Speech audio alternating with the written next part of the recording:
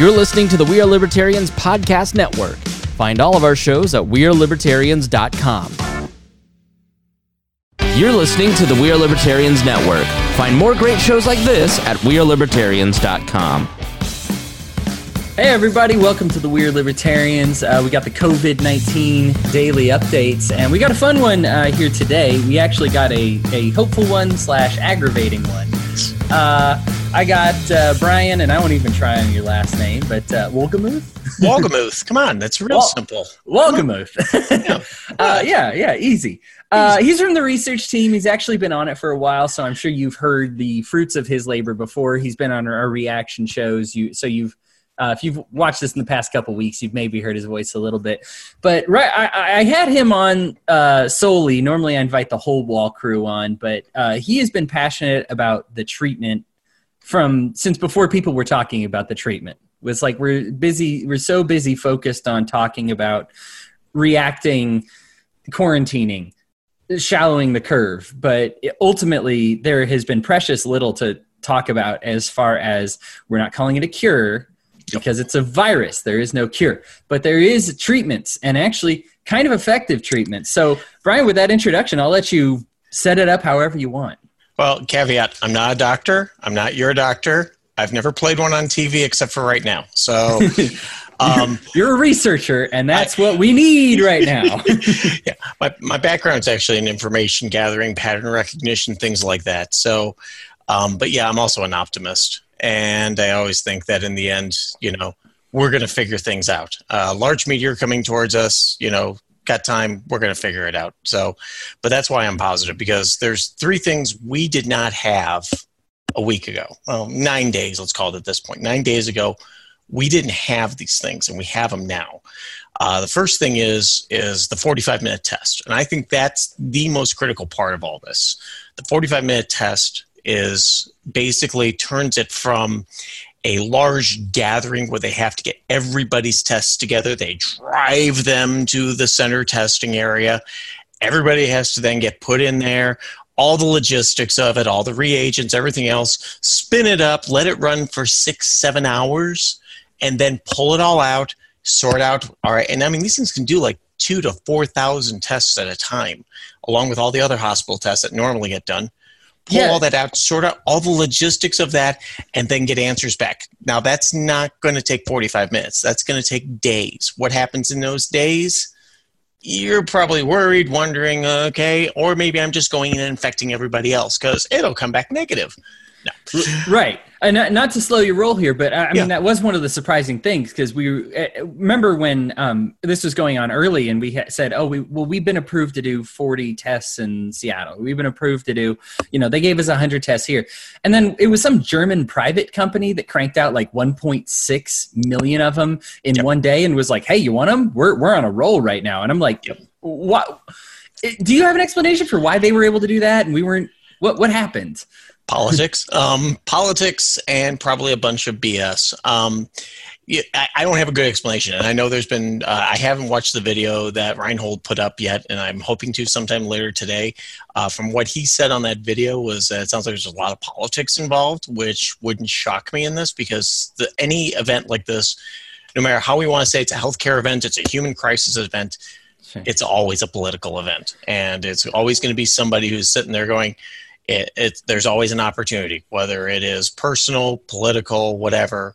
There's opportunities there. So reality, go ahead. It just does go to show that we were able to do more than we did. That we were that something was limiting us, because when one location was able to have to do something in an unlimited fashion, they produced literally millions of tests in a day. Yeah. And we're able to just give them away. It was just like, so it's not even a matter of expense or time. Yeah. Anyway, so I'll let you continue. So we were on the path of you're getting tests, you're waiting for your results, and in the meantime, you could be infecting other people. You don't know. You might not be asymptomatic. You might have symptoms, but the wrong thing. Go ahead. Or you're shutting down your life. I mean, that's the other thing. If you're an honest person, you're like, holy crap, I may have been exposed. I'm quarantining myself. I'm shutting myself off from work, everything else. So that's a financial impact. There's all other social impacts and things like that. So with this being able to be done in 45 minutes, and the other thing is scale here, because the thing is this, it still has to be done in, the lab test isn't, like to pee on the stick, congrats, you've got COVID-19. It's still an intensive DNA study. They stick the swab up your nose, but it can be done on equipment. It's the Cepheid 5000, or it's the Gene Expert system, and there's something like about 5,000 of those just in the U.S. The other systems they were using, they're the Roche Cobras, I believe they're called, and there's like maybe 150, 200 of those. There's other systems that do tests as well, but the thing is the ability to have a system that has 5,000 of them in the U.S. alone, and it's a shorter test, that is a lot. It's going to be a lot quicker to get the information to people much more quickly. So, I mean, that's the big thing. We can turn this around. Now, we can't do the things like they were doing in South Korea, which was, hey, by the way, we think you're positive. Here, come with us. We kind of have some things here in the U.S. that we have freedoms and things like that we kind of take for granted sometimes.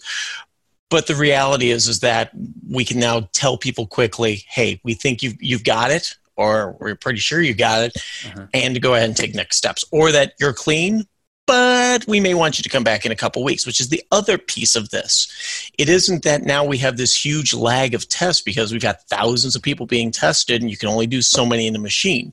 Now all of a sudden it turns from signing mortgage paperwork to ordering a coffee at Starbucks. So you imagine the processes of that. That's shrunk.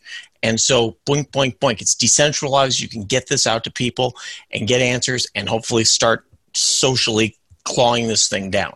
Getting it closer to peeing on the stick, so to speak. Right, getting closer to peeing on the stick. But the reality is, as I said, we didn't have this a week ago, last Saturday, when I started researching a lot of this, when I started going into it, going, this is starting to get a little, what are we doing here?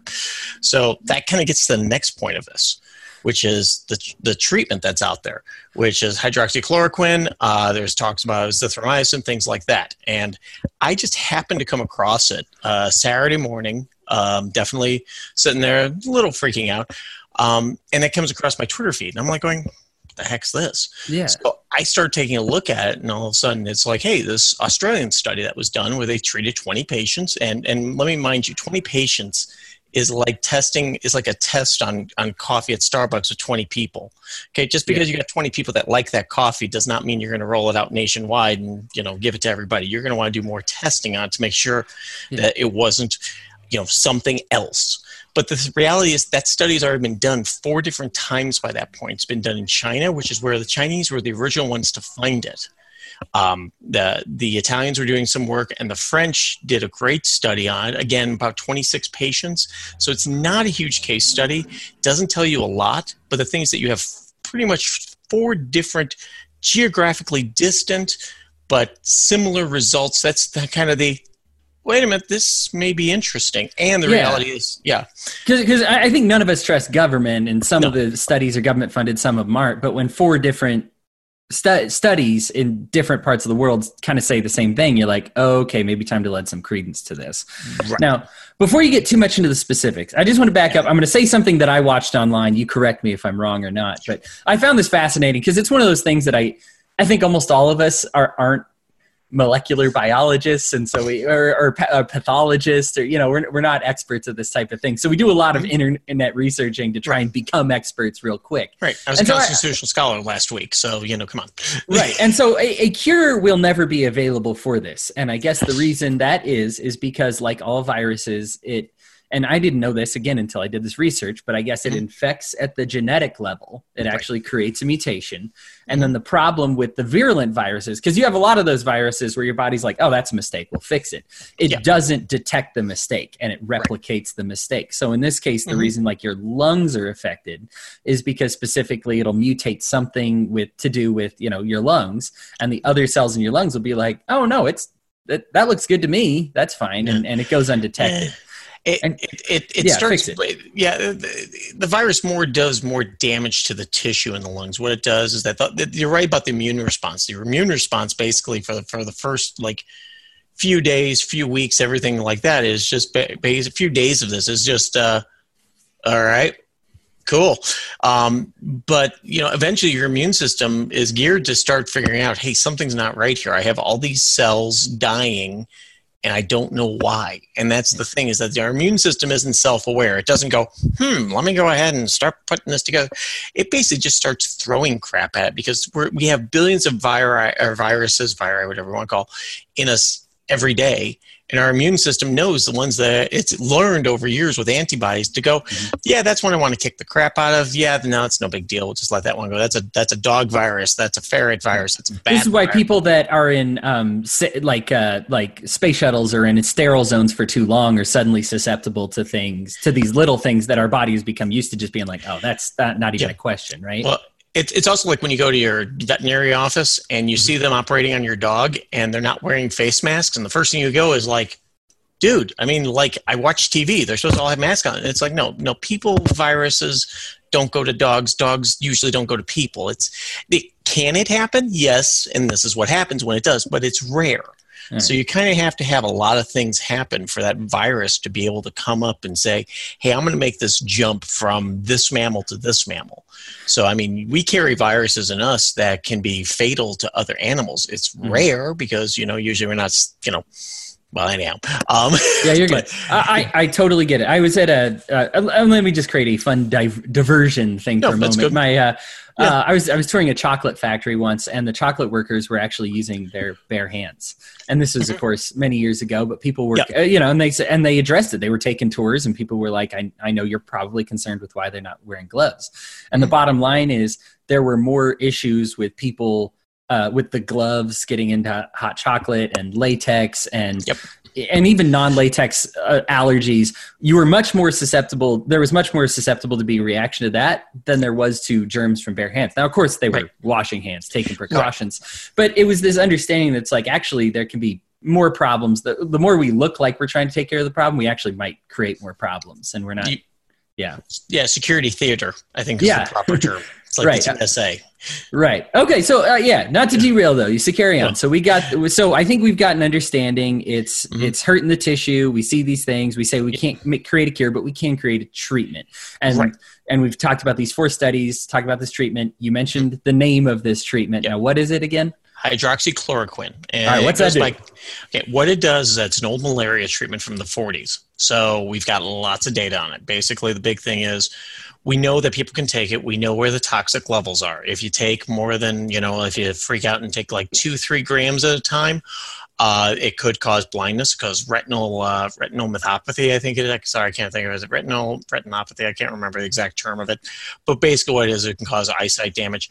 Or if you're like the people that just got published on social media, 2 people self-medicated with an aquarium treatment that had it in it. And that's like the Tide Pods, type of thing for these people. It's like, why would you eat an aquarium treatment just because you think that, hey, this might save us from the virus? So I don't know what to say on that. Yeah. In their defense, isn't it, because I've actually done this before, where it's like, well, for some reason the dog acetaminophen's cheaper than the human acetaminophen, but it's the exact same ingredients. So I just took the dog acetaminophen and it worked.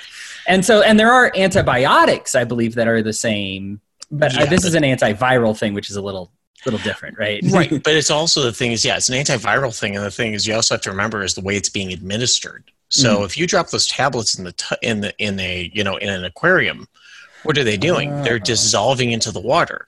So you're going to have a higher concentration based on the fish that you have in there, because the fish have to breathe it in, and they're only getting it through their lungs, and they're only going to get so much before it either craps out or something like that. So, it's kind of like, it would be like along the lines of me spraying like a mister of it in the room that you're in, compared to, here, please take this tablet, because it is an aquarium treatment. So, got it. Okay. So it's a different mindset. But the thing is, getting back to chloroquine, we've got 80 years of data on it. So we know what toxicity there is. We know with most of the drug interactions. There are going to be some that we haven't tested, just because there's millions of drugs out there and you can't test every one of them. Yeah. So that's why people do studies when there's a new treatment or a new use for something. They still go through it, because they've got to say, all right, look, you know what? 30 years ago, this was great. We could give it to everybody, but now everybody's taking this drug, and oops, by the way, this causes, a spontaneous testicle combustion, or something along those lines. I would like to avoid that. I would like to avoid that myself. But that's the thing, is that's where you got to test it. And that's why you always hear when people are talking about it, they're going, dial it back. But the thing is that at this point in time, this is the second big game changer that I found in this, because the thing is this, with the study, especially the French study, and I'll put my notes later on it, we've gone from being contagious for a full 14 to 21 days, depending on how fast you recover from it, which, by the way, that's up to your body generating the antibodies. Hopefully you don't develop the pneumonia. Hopefully you don't get put on a vent, but generating the antibodies and being able to fight this thing off. This, what it does is that it changes slightly the way that your cells regenerate and the pH inside of them, and the virus apparently cannot survive that.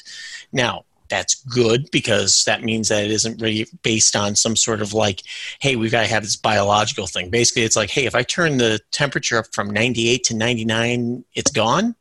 That's a physical manifestation. Okay, good. Mm-hmm. That's easy. That's generally, you don't get a workaround on that, but you may get a mutation, because viruses are RNA, and basically they can mutate real easily. Usually mutations involve it and going, I don't work, but every now and then you get this one special one, like what we're all dealing with now. Right. So. Right. It's a 1 in a million thing, but there are millions and millions of these things. So it happens. Yeah. And this is just, one of those things that I see you saying, replicates in a way that just happens to work, or in our case makes our body not work. Yeah. Right. It works really well. And actually these type of viruses is like when people get upset about Ebola and things like that, people are like, oh my goodness, I'm going to get Ebola. Ebola is really a really bad virus. I never want to get it. But the thing is that it burns through so quickly, because it's quick to get symptoms. It's about 7 days. And then those symptoms are really horrible, and they're usually fatal, and it burns through. So it's like lighting a small fire in a small field that you've got control. It burns the whole field real quick. This is a very slow burn. So you have 14 days. You're transmittable, you're contagious, and then you start developing symptoms. And oh, by the way, the fatality rate's anywhere, depending on treatment, from 1% to 5%. Yeah. So, which isn't a dice roll that anybody wants to roll, but it's I think a lot of the younger people are like, oh, only 1%, that's fine. And I'm like, dude, that's 1 in 100. Imagine if one of your 100 friends died. I mean, that's a serious thing, Every time you get in the car, okay? Now just think about one time out of every 100 times you get in the car every day, you're going to get into a fatal crash. How often are you going to get in that car? I'm walking to work a lot more. Yeah. I'm walking. I'm never leaving my house. Right. And the same thing with plane crashes and things like that. We generally start accepting risk at 1 in 10,000, 1 in 100,000. I can ride in the car 10,000 times and I'll get into an accident, and the chance of it being fatal is relatively low, but it's higher than what most people give. So. Unless you're willing to eat out of the chocolate fountain at Golden Corral, and then it's more like 1 in 3, 1 in 4. At that point, honestly, if you're licking out of that fountain, God bless you. You're probably going to be here along with all the cockroaches. So good on you. Right. Yeah. You've been the opposite of quarantining. So let me continue with this. It was an anti-malarial drug. Now, we still have it around because, by the way, white people, malaria still exists in some parts of the world, as well as we learned to develop it to treat it for other sicknesses as well. Yep. Right. And so we developed it as an anti-malarial drug, but it's still been around and still in use. People still had it, and we're developing it. Obviously not at the dosages that we would want right now, right? But or in the volumes we should want, I guess, not dose, but volume we would want.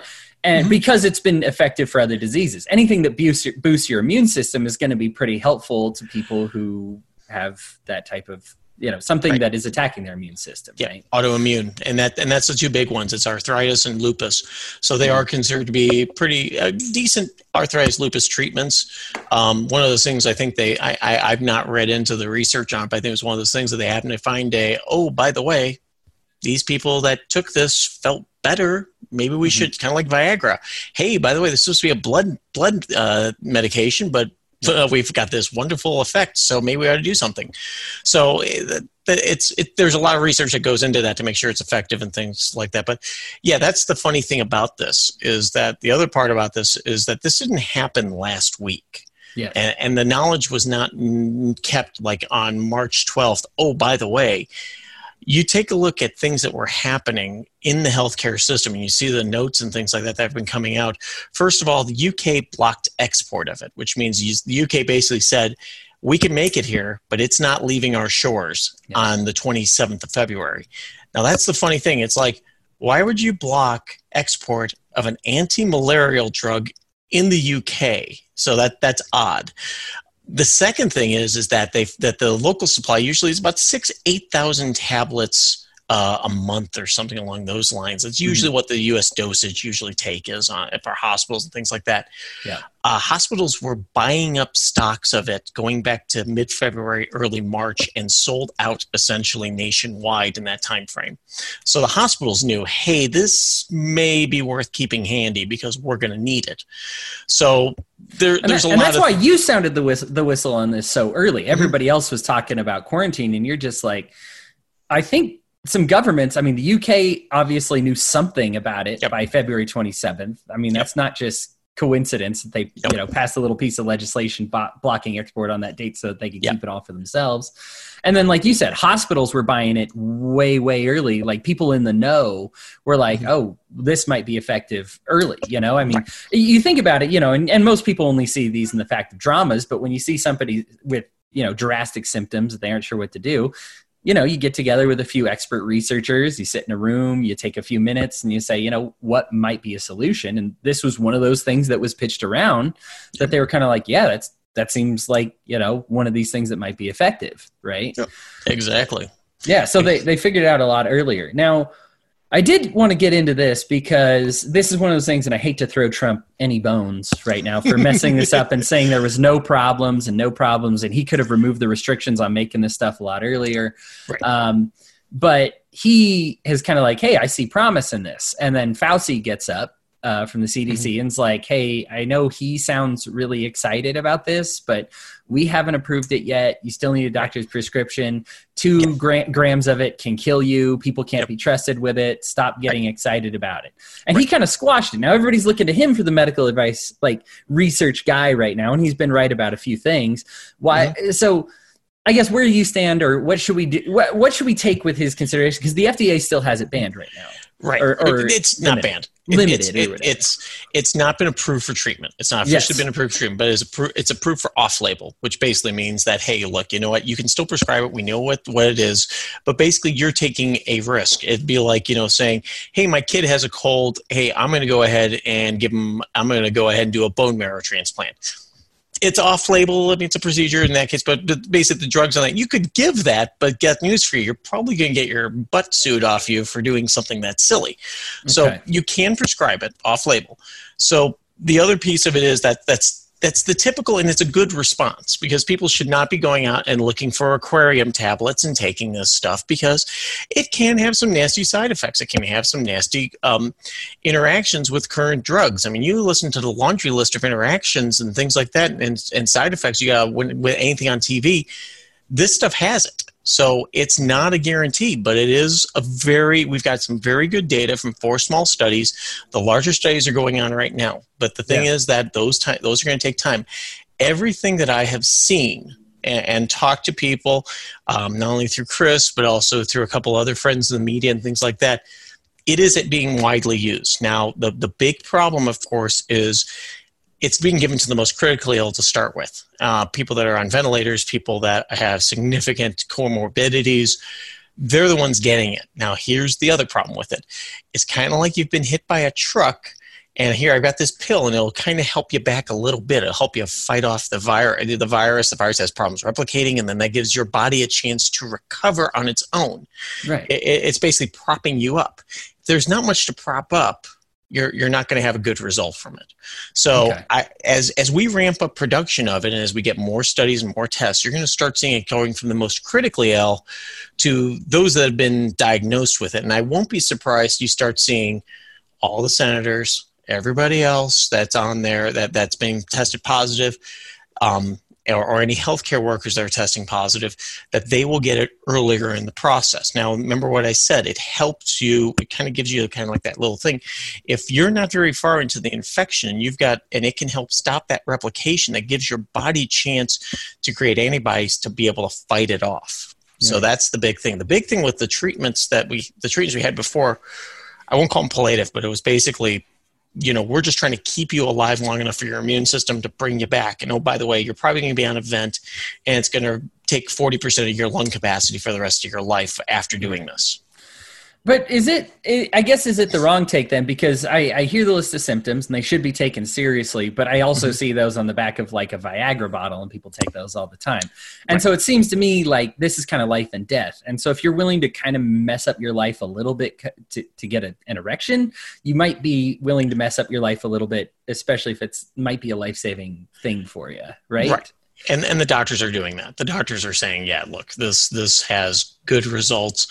I will not be surprised in the next week that the larger studies, there's one going on University of Minnesota. I'm sure there's one because, Cuomo talked about it a couple nights ago with New York getting it. So I will not be surprised if we start seeing larger studies coming back. Again, geographically diverse. We're going to see it again in France. We're going to see it in Italy, UK, US, Canada, everywhere else, where they're going to start saying, look, we're seeing good results with this. This should be considered at least a go forward path. And especially with azithromycin, the combination of the two seems to really knock it out within 3 to 6 days, which that's fabulous. Now all of a sudden you've gone from a 21-day window of contagion to as short as 3 to 4. That's game changing, and that's kind of where I start getting really optimistic, because the thing is this: three things that start happening. Number one, we can test you quickly. Number two, we can treat you quickly, which means you're no longer contagious in 3 to 4 days. In theory, a best case scenario. Worst, I'd say it's going to be more 6. Probably you'll find the numbers come in around there, but in 6 days, I know you have it. And in 6 days, you can be out of this. That's pretty good, and and come out with all your lung function and come out with everything. That's all of a sudden that shortens that. That shortens it pretty exponentially. So all of a sudden that large curve you saw going up, that curve peaks and then starts coming down pretty quickly as time goes on. I was just about to bring up the curve. We talk about flattening the curve. Quarantine isn't the only way to do this. If we get a treatment that makes you infectious for a shorter amount of time, or shortens the time that you're on a ventilator, so more people can get on a ventilator or something like, that's all helps to flatten this curve, right? Yes. And so we need to not look at it just from a quarantine perspective. I think we need to look at this from like a treatment perspective. Right. And it's, I think it's shocking that we are pretty much only talking about quarantine right now. And like you said, all these medical experts and all these governments are like, oh, well, we know this is effective. And you're like, well, can I get some of that? No. You can. Yeah. And that's the thing. With a prescription, please do not go out and find the aquarium stuff and start taking it. That's insanely bad. It would be like going out and finding out that, hey, there's some of this in Pine Sol. Start drinking the Pine Sol or taking Tide Pods. Sure. It has to be done by a medical doctor, because the thing is they've got to be able to monitor you and know what the interactions are. Right. There's water in Pine Sol, but I wouldn't use it to hydrate. Yeah, I was going to say, it looks like Gatorade. So it must be the same thing. So I guess, and this turns it to more from a medical thing to a philosophical thing. We can go back to the medical thing if there's anything we missed. No. But I guess I don't really love the concept behind getting a prescription for everything. My gal is on some painkillers that require prescription, and they are life-changing, and she has to, if she gets like a 2-day window to go into the doctor to get a new prescription, to get this thing that if she doesn't have it, she actually has like seizures and the pain, even when she's not having a seizure, is like puts her on the floor writhing around in pain. And so when we have something like, oh, the doctor is just kind of busy that weekend. Right. Or, we really can't, oh, sorry, we can't, or even something stupid. Like we've had it be something simple like, oh, I think it got sent to like our spam email and we didn't find it for a couple days. Well, yeah, that's funny and that's sad, but at the same time, that's a couple of days where she's in agonizing pain and they're trying to figure out where the paperwork is. So I loathe prescriptions in general. I understand, I do think there's some responsibility, even kind of in a true libertarian world, by being like, hey, by the way, if you take this is all the stuff that could come up. or waive your rights to entirely. So I get what you're saying about understanding. You should understand what this could do to you. You should also understand the aquarium stuff you should not take. But at the same time, I have noticed there are groups. I looked this up even on Google a couple days ago. You can buy some for human consumption. It is against the law, but I was able to order it if I wanted to from a place that was admittedly selling it illegally and selling it against the law. But I was okay with that. Or is that not good? I don't think that's a good idea because, I mean, think of all the scam artists on there. That could very well be rat poison. That could very well be anything else. And that's a big problem, actually, in pharmaceuticals is trying to keep track of meds from point A to point D or point Z because there's a lot of things. A lot of it's manufactured overseas. So they want to make sure the legit stuff gets out the door. And actually, I have a quick story on that with Bayer.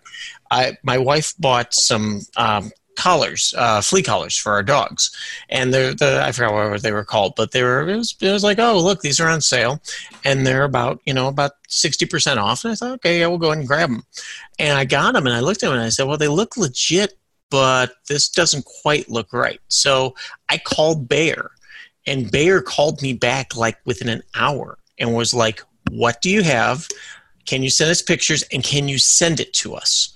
Because it was fraudulent. It was legit, though. It was the can looked exactly like the stuff. Really? The collar looked like it, but it probably either had different active ingredients or it had no active ingredients in it.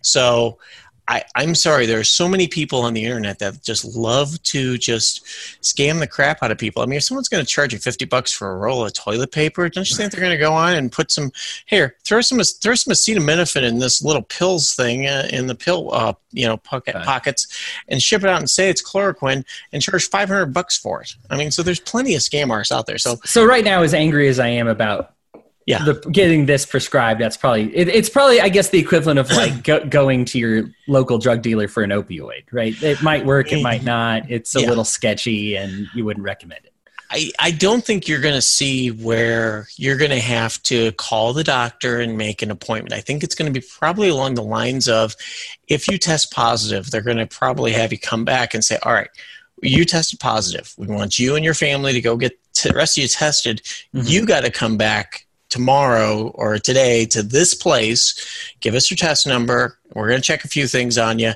And there's going to be a PA or a nurse practitioner who's going to write you a script, or probably just have the blister pack right there, hand it to you. Okay. Twice a day, 6 days. Come back if you have any more symptoms. Come back in 6 days and we'll test you again. Okay. The standard release for being released to the general public is 2 tests with at least 24 hours between the two where you are virus free. So I will not be surprised to see if that is the gold standard with what they're going to do. Test you quick. You're positive. Here's your pills. Come back in 6 days, and we're going to test you again. Then we're going to test you one more time just to make sure. So it could be, I guess, if we do focus on making the process, I won't focus on anarchist society, but if we make the process currently right now, because this is what we have, if we streamline it as much as possible, you see it being possible is getting those pills even the day of being diagnosed or testing positive. Oh yeah, I wouldn't be surprised. And my guess is that's what's going on, is that the treatment, I mean, there's going to be different treatment levels for different size adults. If you're 900 pounds, you're probably going to get told to take twice the dosage. If you're 4 years old, you're going to be given something completely different. Although I have a feeling what's going to end up happening is with the kids, depending on other issues, other comorbidities they have, they may let it burn through the kids and just get the adults taken care of, because the kids don't seem to have the huge fatal lung issues like you see in the adults. And that's the thing, is that there's other things I think we're going to find out too. Number one, ibuprofen, please, unless your doctor's told you have to be on ibuprofen, do not take ibuprofen with this, because they're finding that there's possibly a link between the pathways within the virus that are opened up by ibuprofen. There's some anecdotal evidence. Anecdotal evidence is about as good as you can get it, is about as crappy as you can get. But that being said, sure. If you have acetaminophen as an option and there's no problems with acetaminophen, I would stick with that until we get the all clear. The WHO came out, said something, then they said, no, but this is what the WHO did, is that this came out like what I was talking about with the small studies. This small study came out and said, hey, look, we're noticing with ibuprofen, things get worse. but it's a small study and it hasn't been replicated. So that's why the WHO dialed it back and said, yeah, you can kind of do whatever you want after that study came out. But I think it's probably it's like saying, hey, by the way, if you go swimming in that pool, you're going to get hepatitis. Hey kids, we're not going swimming today. It's that pool instead. So. Right. Yeah, even if it's that 1 in 100 chance, like you said, that's just not worth taking. Right. I guess for me, I just see so many things that we messed up along the way. We should have been doing this much sooner. I think, and I know for you were shouting this from the rooftops. I mean, they finally released let people test with this, even though the FDA still hasn't, approved it for whatever. But that you were like, oh my gosh, we're not even allowed to do the research on this right now. And then finally they're like, okay, well, we've got a disaster on our hands. I guess we'll let you do some research into it. Yeah. And it's like, man, how much more ahead of it would we have been had this treatment you're talking about been readily available at all these hospitals? I mean, we're talking those first cases could have immediately been taken with this treatment, which would have reduced the time of being infectious, which would have, flattened the curve before it even got started, Right. And there's a lot of things we could have done differently. I mean, we could have, Trump did ban China travel, which all of, various presidential candidates came out and said it was stupidly financially or stupidly racist, pick one or both. We had a lot of other things. I mean, the number one thing with viral transmission and things like that, especially what they call it, because it's called novel, because it's new and no one has a clue on, hey, where's this coming from? We don't really have a lot of experience with this one. Right. We have experience with coronaviruses. We don't have experience with this special one. So because of that, there's a lot of things that unfortunately you have to do. We kind of got lucky with the studies that came out of China. People may not like this, but I'm going to tell you, those Chinese doctors who not only came up with the studies on this, but also came up with protocols on how to treat, when to say, yeah, we're probably not going to have good success with treatment on this person, to doing all of that in the middle of what is going to be a viral war zone, honestly. I mean, you can't give them a Nobel, but you can probably give them something, because that's pretty friggin' special. And for them to also, for putting their lives at risk, for getting the notice out against the government's wishes, because the government wanted to say, hey, everything's fine, keep buying stuff. So there's a lot of things going on there that we can really be thankful for them. We can also be thankful for the French and everybody else for sharing this. And that's the one thing. If this virus happens 20 years ago, number one, it probably doesn't leave China. It may just stay in China. But number two, we really don't have that interconnection where we can get this information out as quickly as possible. So you're talking then, if this starts coming over here, all of a sudden we're waiting for studies to be published, and maybe people know somebody or talks to somebody. So again, it just gets really, we're kind of in this really kind of magic zone of global interconnection, both bad on virus transmission, but good on getting it resolved. Yeah. Man, that's awesome. Well, I don't want to, we're at about time, but I do want you to take, because you have done, again, like the most research on this. I think one way or another, either your links or your notes, we'll put them in the show notes and make sure people can view them and everything like that, because I'm sure you've said some things that people want to see more about. I mean, you're pretty much the only person talking about it, even in like right. No, but I mean, but like you said, all the important people have already taken steps involving that research, right? Either buying it or stocking it up or limiting it to themselves. And so it's kind of like selling the stocks ahead of time. You were there when you're like, oh guys, some stock issues. Maybe you want to, you know what I mean? We want to be on that inside path, and you were on that inside path. And I don't want you to feel like you left anything on the table here, because this is kind of our one episode talking about this treatment. Obviously, if something more comes up, we'll continue. We're continuing to do these daily updates at least through the next week, and so there'll be more opportunities. But is there anything? Go ahead and any closing statements you have, take as long as you want. But anything we didn't touch on, I just want to make sure you got it all out. I think I got everything, but I will say the one thing, we keep talking about vaccines, and vaccines are still a year away. And I know that there are some people that have real strong feelings against them.